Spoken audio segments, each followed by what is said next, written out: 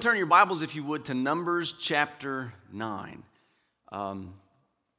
It's been an unusual year. First of all, I want to thank Brother Jim and Ashley and those that are working sound and cameras today. It's been an eventful week ministry-wise here at Fisherville, and I thank God for those who will step out of their comfort zones and step into places that maybe they're not used to being in, to make sure that we can continue to do and enjoy the thing that we hold most dear to us.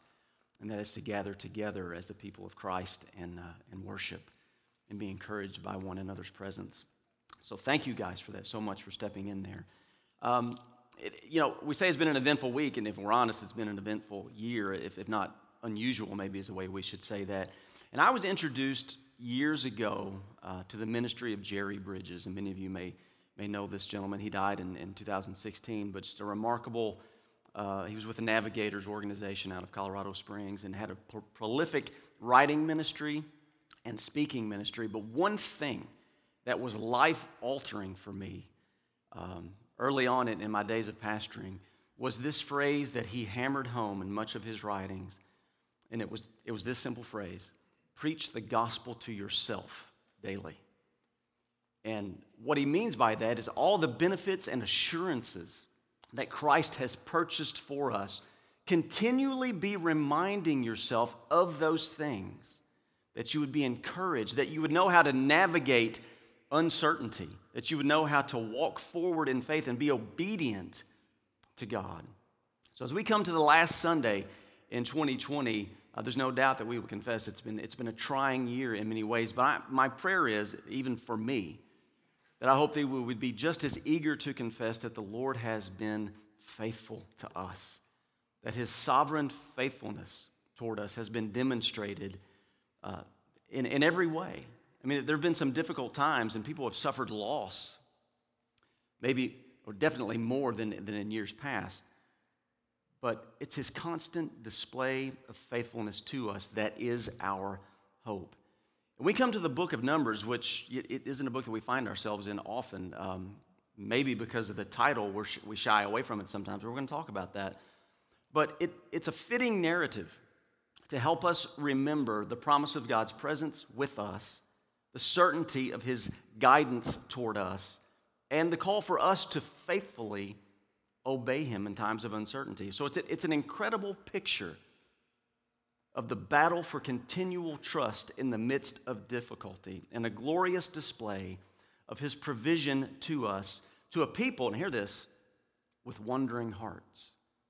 That's what the book of Numbers shows us very clearly. Now, the book of Numbers has an unfortunate title in our English Bibles, and don't throw anything at me with me saying that.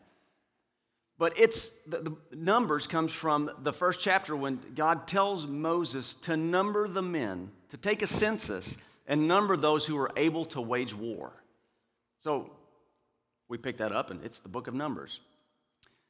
In the Hebrew, they take the title of the book from the opening words of the book, and it is this: in the wilderness. But better said, they often say, in the wilderness, the Lord spoke.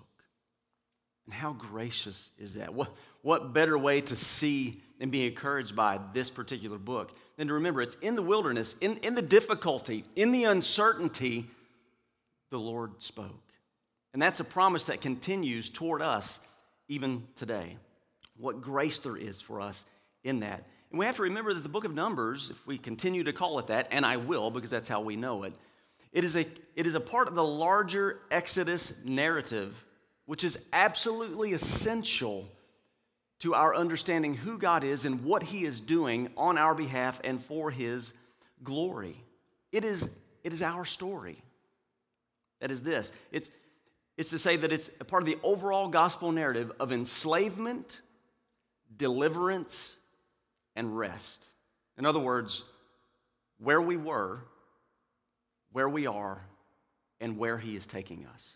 So this is our story. This is how life is framed for the people of God. I mean, the psalmists drew on this picture continually. If you look at Psalm 95, 135, 105, and 106, the psalmist is drawing on these images of being delivered, having passed through the Red Sea, coming into the Promised Land, wondering to get there. And then also, Paul draws on it in 1 Corinthians 10, verses 1 through 11, when he says these things were written down, this Exodus narrative was written down for our benefit, that we might learn from this, because, again, this is our story. And we find allusions to this very passage we'll look at today in John chapter 1. So the good news that the book of Numbers makes clear to us is that God is steadfast in his purpose to fashion for himself a people who will display his glory by their obedience to the world. But something has to happen first. Something must take place for that to become reality, and that's what we're going to look at today. Because you see, there's a dark side to the book of Numbers as well. Because here we see the covenant people of God at their most discontented state. They are grumbling. They are wanting and longing for what they had at one time. They're painting pictures of Egypt that look very different than what the reality was while they were there. So they're chasing what I would call vapor contentment. They're longing to be content and to be settled and satisfied, but they're chasing it and it disappears because the glory they are seeking is a vapor glory. The glory they want to see is a vapor glory.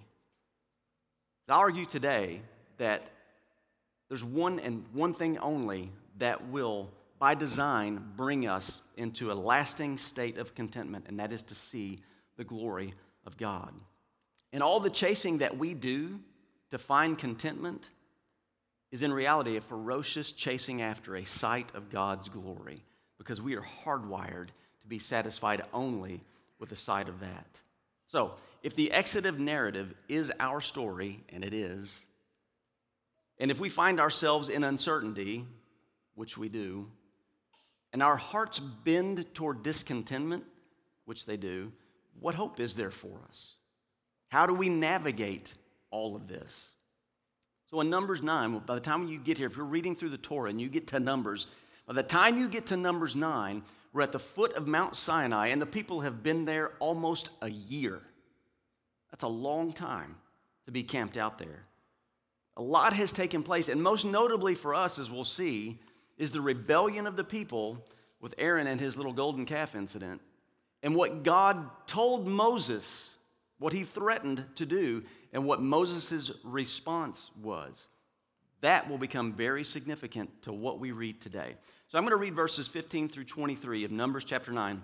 So I bet you're relieved that this is not an exposition of a census, as beneficial as that would be. But this is what Moses has recorded for us in Numbers 9, beginning in verse 15. On the day that the tabernacle was set up, the cloud covered the tabernacle, the tent of the testimony. And at evening it was over the tabernacle like the appearance of fire until morning. So it was always. The cloud covered it by day, and the appearance of fire by night.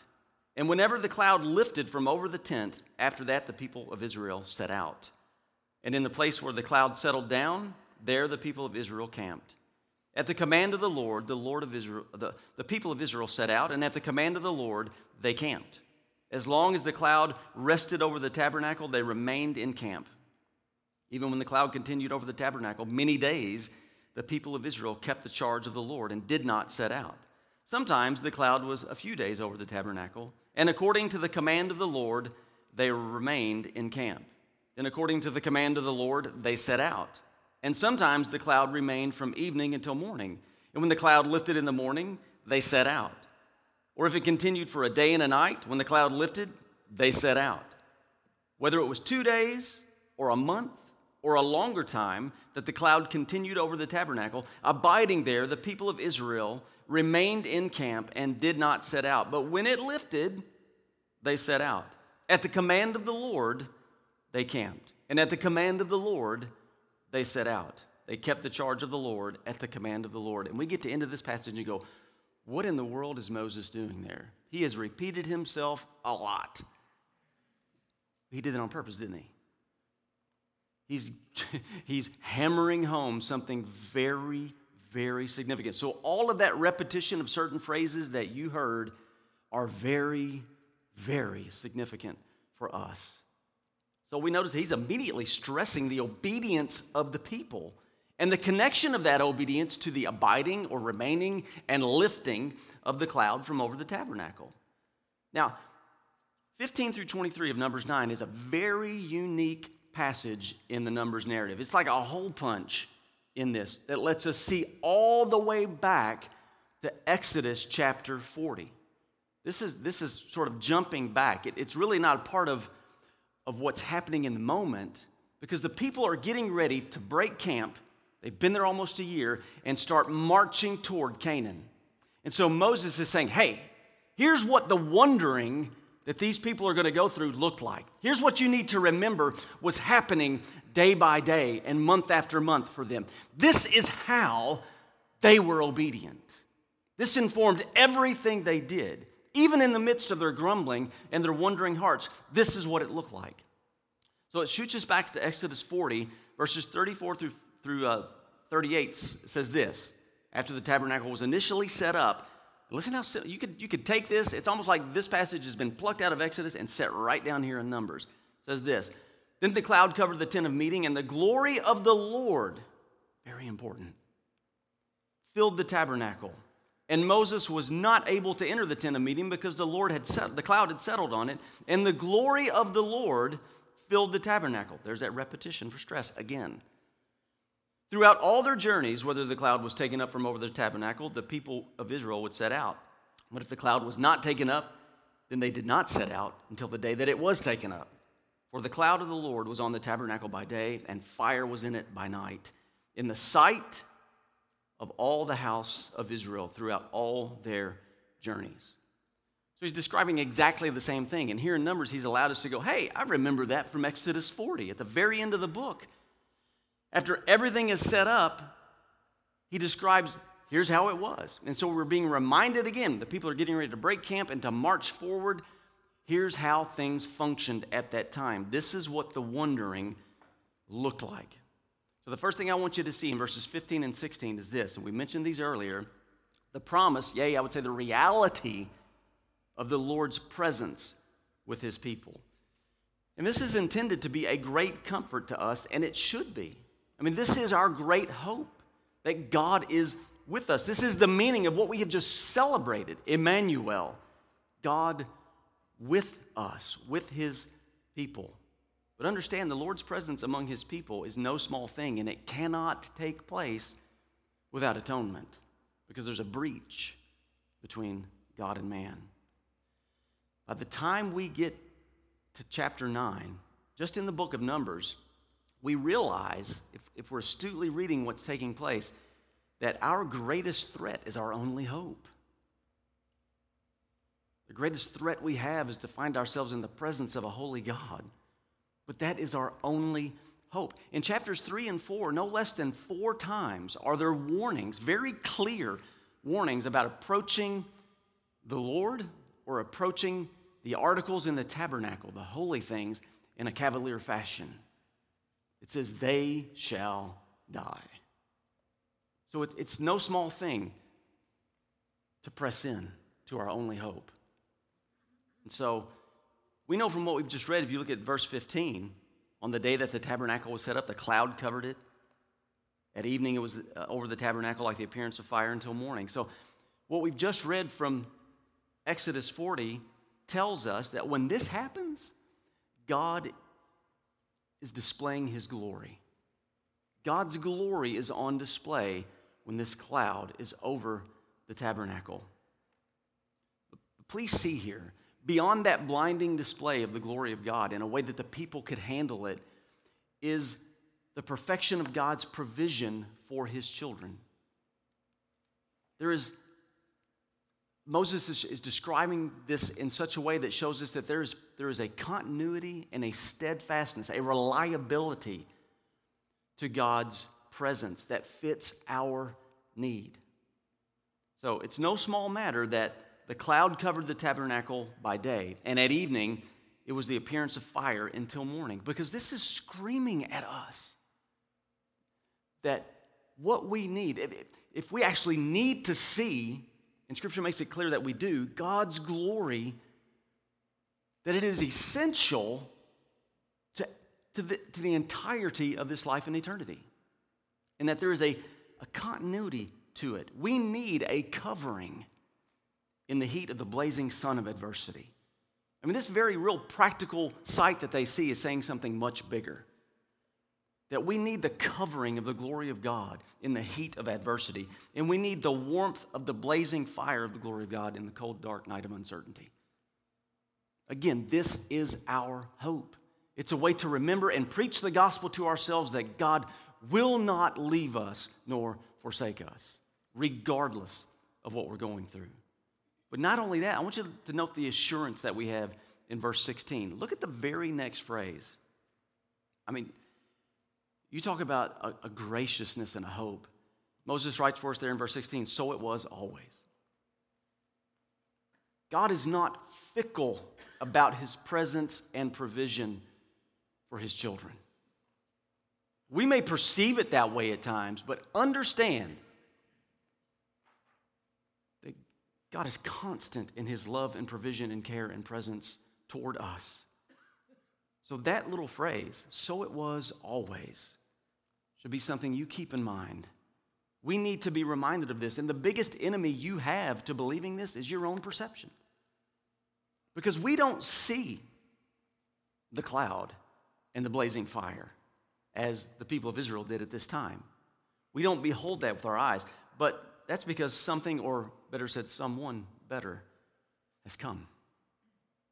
I mentioned that this passage had an allusion in John chapter 1, and here it is. John 1:14.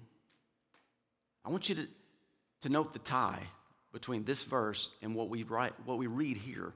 John 1:14, and John describing Jesus coming, the incarnation, he says, and the Word became flesh and dwelt, and you've probably heard this 100 times, the Greek word for dwelt is tabernacled, and that's not a mistake.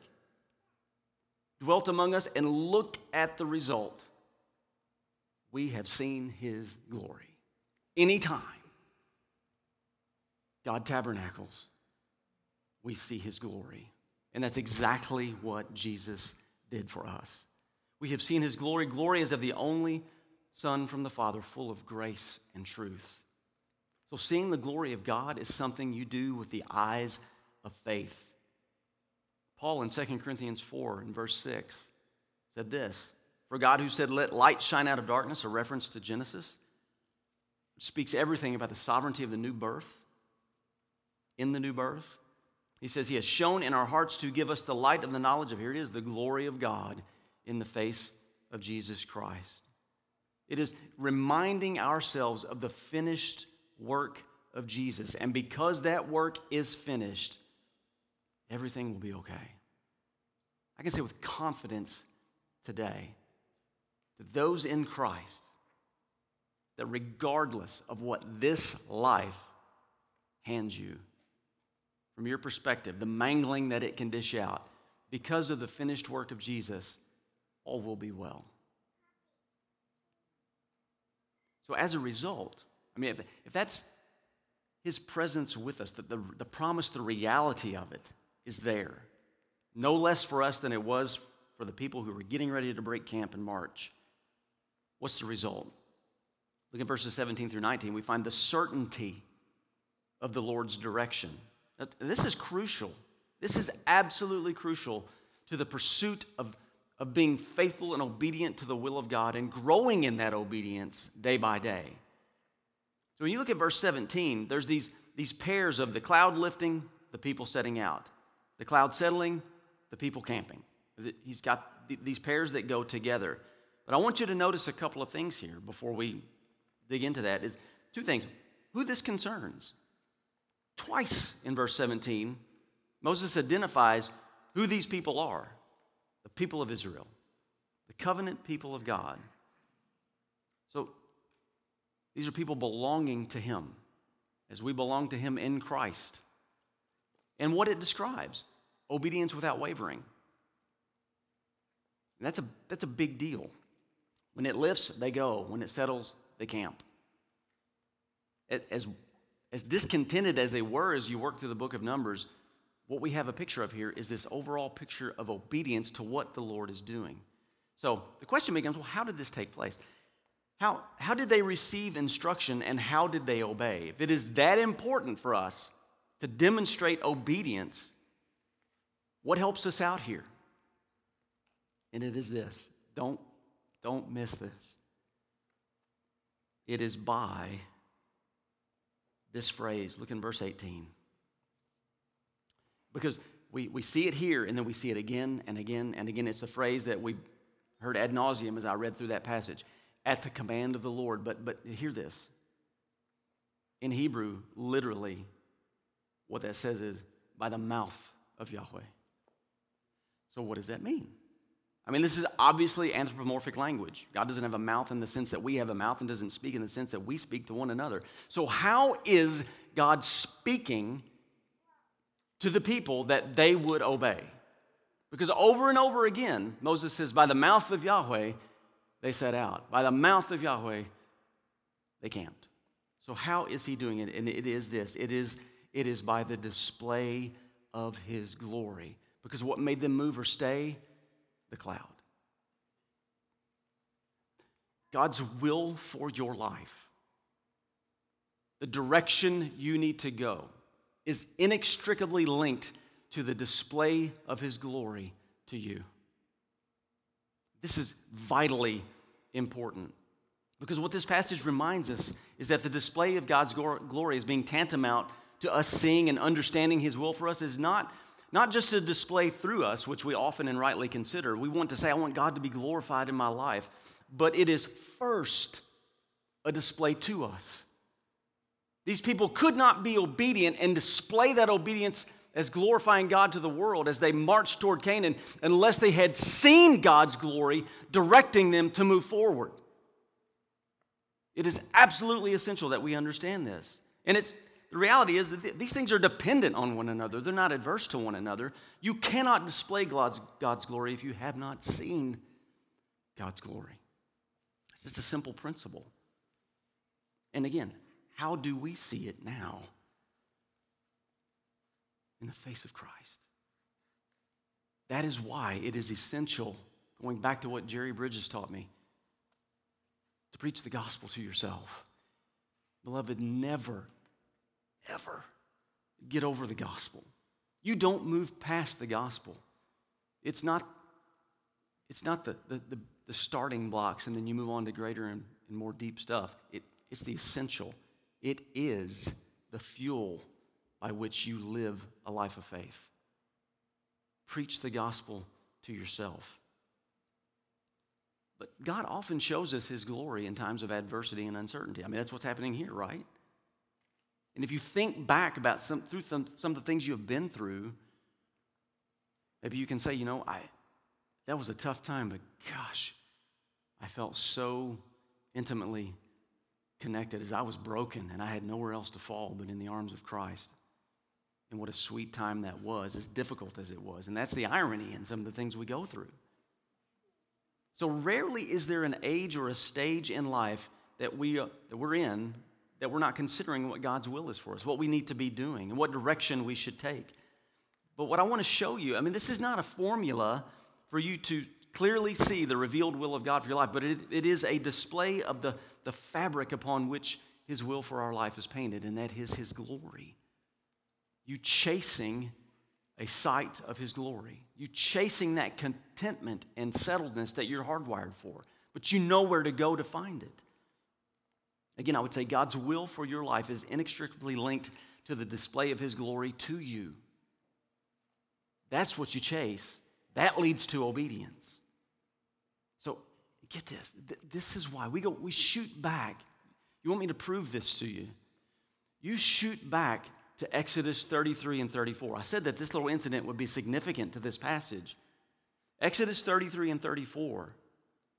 While Moses is up on the mountain, what's Aaron doing and the people doing? Well, according to him, a calf jumps out of the fire. But we know what happened. There was, again, a discontented feeling in the people. They wanted to know, because they just left everything, as hard as it was.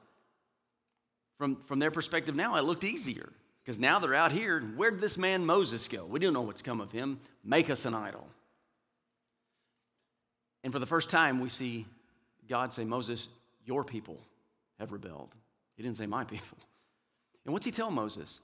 You go on up, because Moses intercedes for them and says, oh Lord, you've brought us thus far. Don't let the nation say that you brought us out into the wilderness to slay us. And the Lord says, you go on up, but I will not go with you. And Moses intercedes again because he does not want to go forward. So in the midst of all that, here's Moses in the midst of all that uncertainty of his people having rebelled, God threatening to not go up with them, and Moses saying, look, if you don't go with us, I don't want to go. And what is Moses' main concern? What is the one passionate, life-altering plea that comes from the mouth of Moses in this moment? Show me your glory. That makes all the difference. If Moses is going to march toward a place he does not know, has not seen, he's got a stiff-necked people behind him, what makes it possible for him to move forward? The glory of God. Show me your glory. Because we know God's response. You can't see it and live, but here's what I'll do for you. I'll put you in the rock and show you the afterburners when I fly by. And that's what he does. And what's Moses' response? He made haste to bow low and worship. And beloved, this should be the whoop and the wharf of our life. We want to grow in obedience, and we're going to see why that's so crucial in just a second. Then this is what we have to chase. Seeing the glory of God in the face of Christ. Show me your glory. I find myself more often than not in these days praying that simple prayer. And I don't, that's a dangerous prayer to pray. If God told Moses, you can't see it and live, then to pray, show it to me. Show me all I can take. It's going to rattle you. And this is all that mattered to Moses. In that moment, the prospect of seeing God's glory gave him courage to step forward with his people. All of the contingencies and the unknowables and the uncertainties paled in comparison to that, seeing his glory. And beloved, the greatest display of the glory of God is the bloodstained cross and the empty tomb on your behalf. And is this always easy? I mean, it makes it sound simple, but is this always easy? And I would say absolutely not, because look in verse 19. What is implied here in verse 19?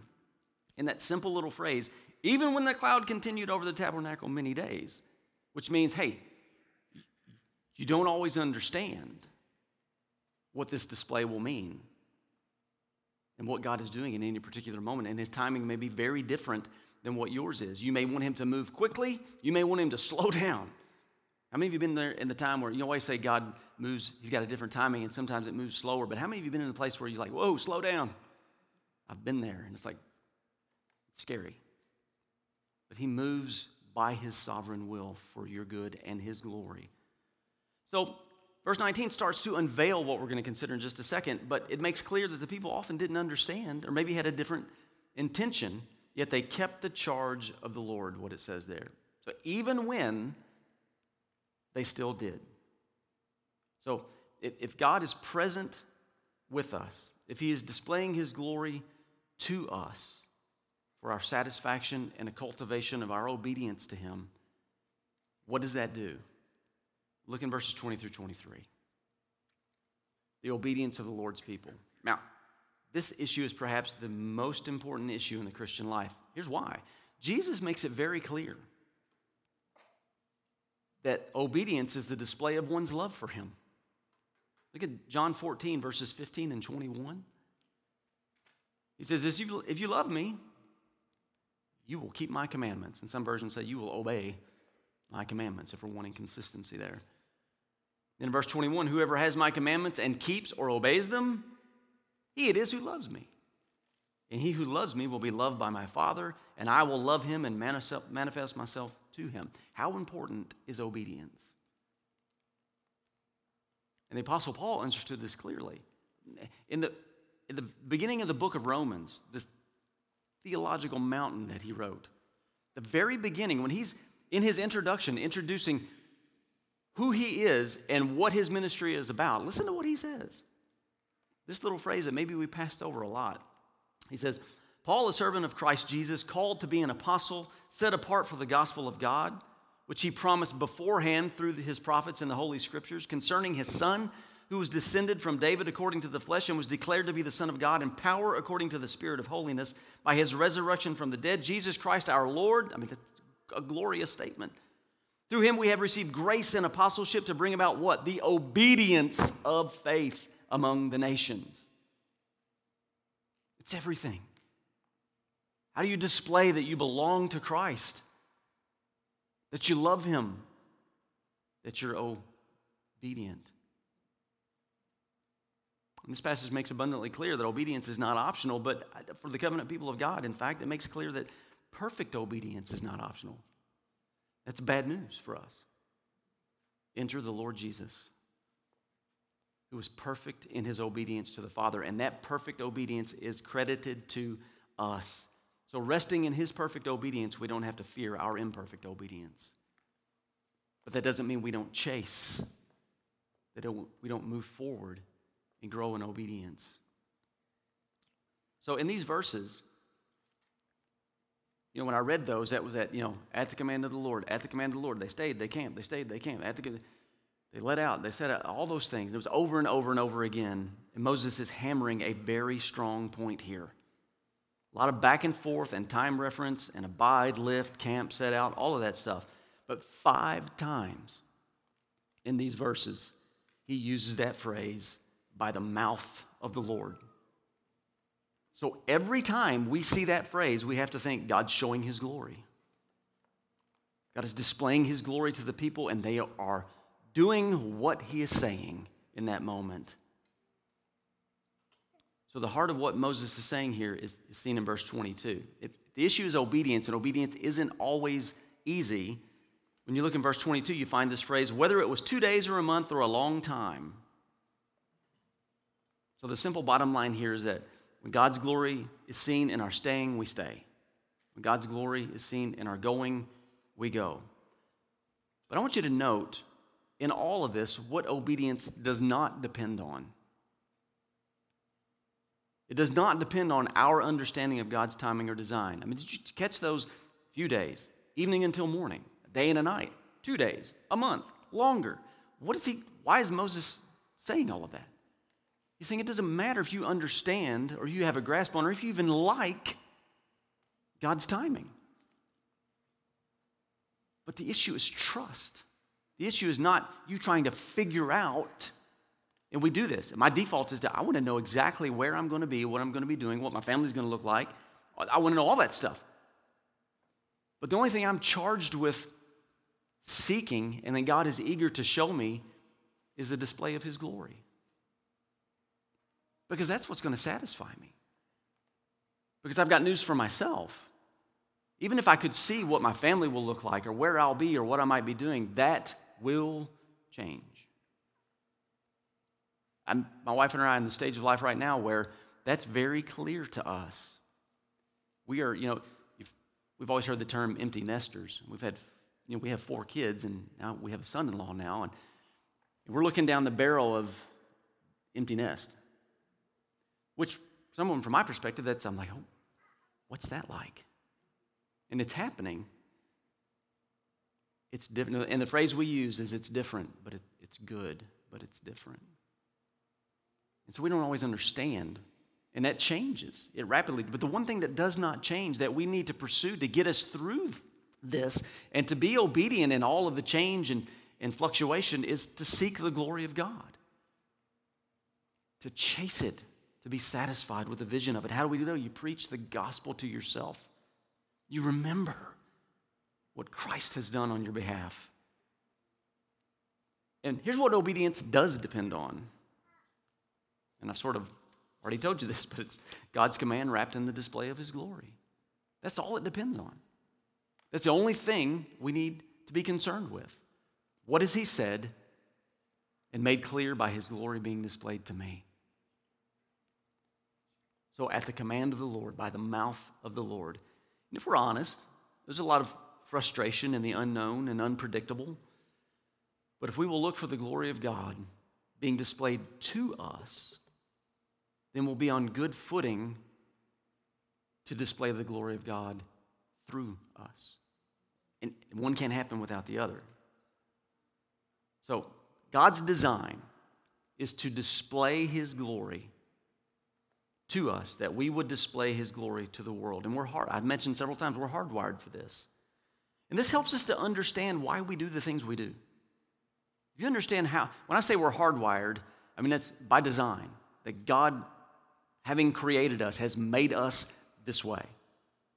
That there's no other satisfaction that will last for us than seeing this glory, than chasing down a sight of who he is. So the design is that obedience to the commands of God will display his glory to the world. But there's a problem. There's a problem that we fight daily. We try to find a satisfying display of glory in other places besides God himself. And that's what I called earlier vapor glory, which results in vapor contentment. And you know what I mean by vapor? It's there for a minute. It may be satisfying, but it's gone. And therefore we continue to chase. So the flip side of the coin is this, that even our disobedience is no less the result of chasing a sight of glory, but not in God. To understand that this is true is simply looking at why we pursue the things we pursue. I mean, the reason you love,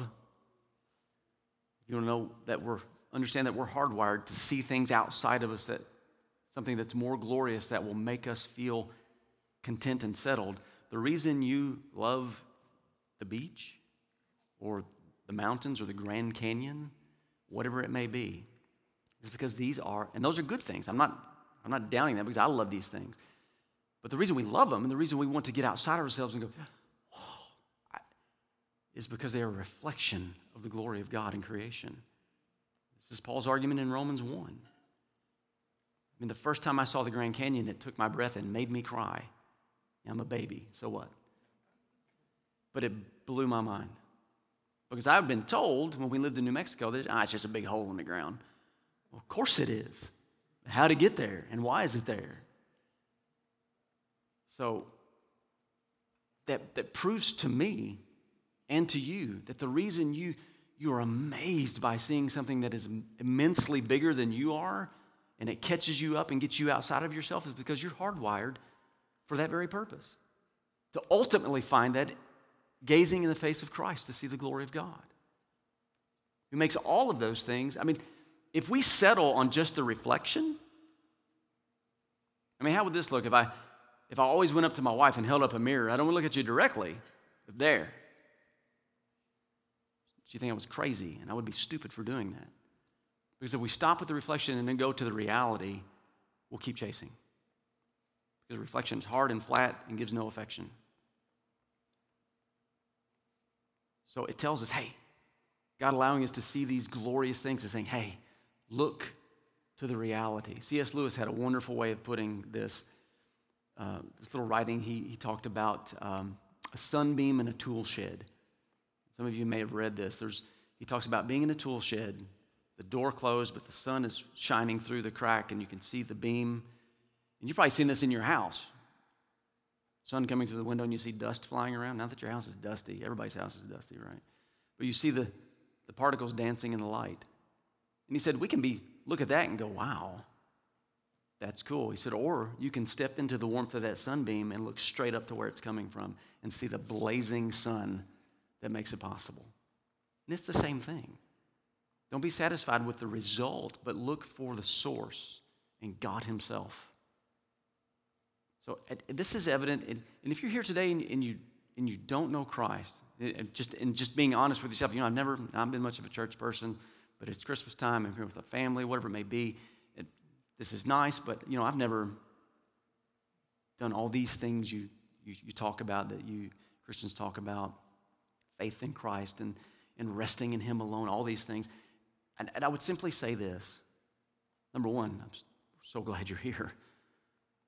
But secondly, with this, that the reason you pursue the things you pursue is because of this very truth. I mean, this is a universal truth. Because we're all made in the image of God.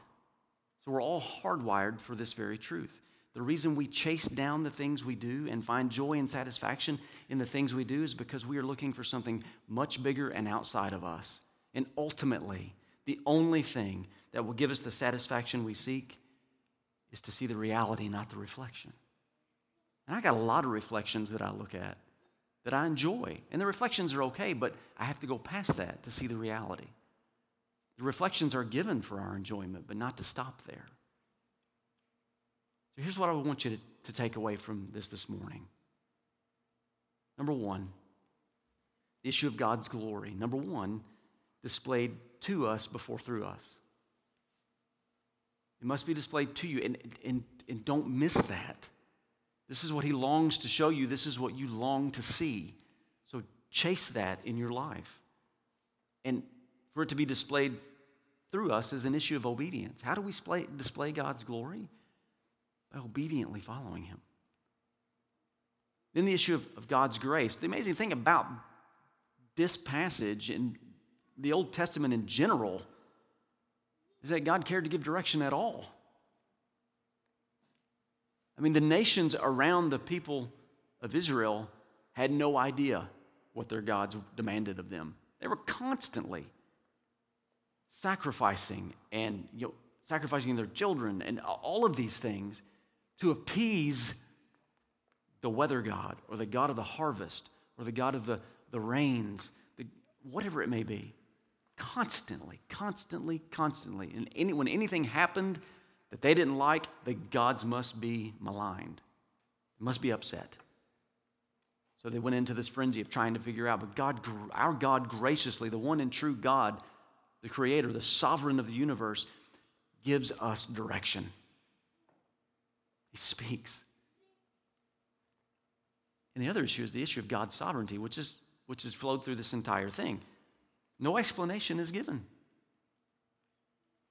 Move when I say move, settle down when I say settle down.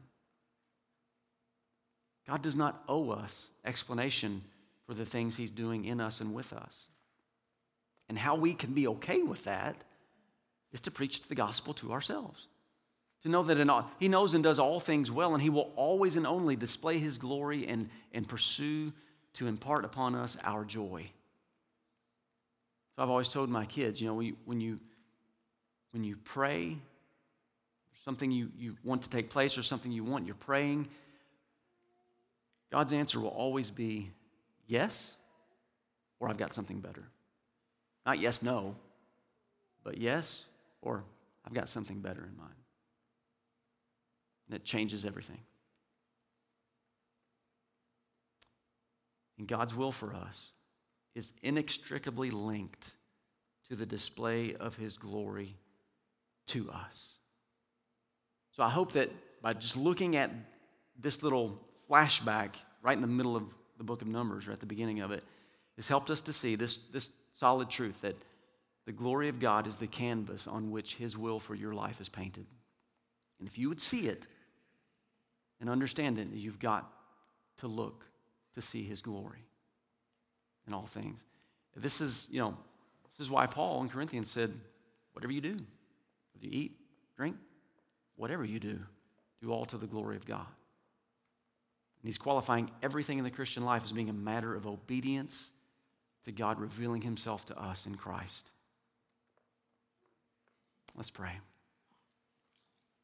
Father, we thank you this morning. Father, I pray that you would take anything that has been confusing from my mouth or out of kilter with the glorious truth of the gospel and simply let it fall away from our remembrance. Father, we would pray this morning, show us your glory. Father, we need it. It is the only thing that will satisfy us by your glorious design. So, Father, may we pursue a sight of your glory as we would be committed to preaching the gospel to ourselves daily, to not letting things that come at us that tend to rock our world or shake us or remove us from a place of steadfastness, may we not let those things in any way alter our perception of seeing you as you are, because that alone is what we need. We thank you that because of the finished work of Jesus, we can confidently say, regardless of what we've experienced or what is on the horizon, that all will be well. That everything will be okay.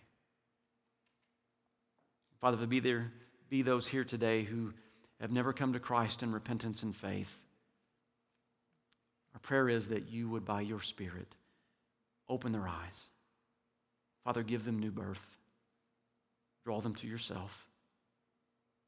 Be gracious to them. In Jesus' name we pray. Amen.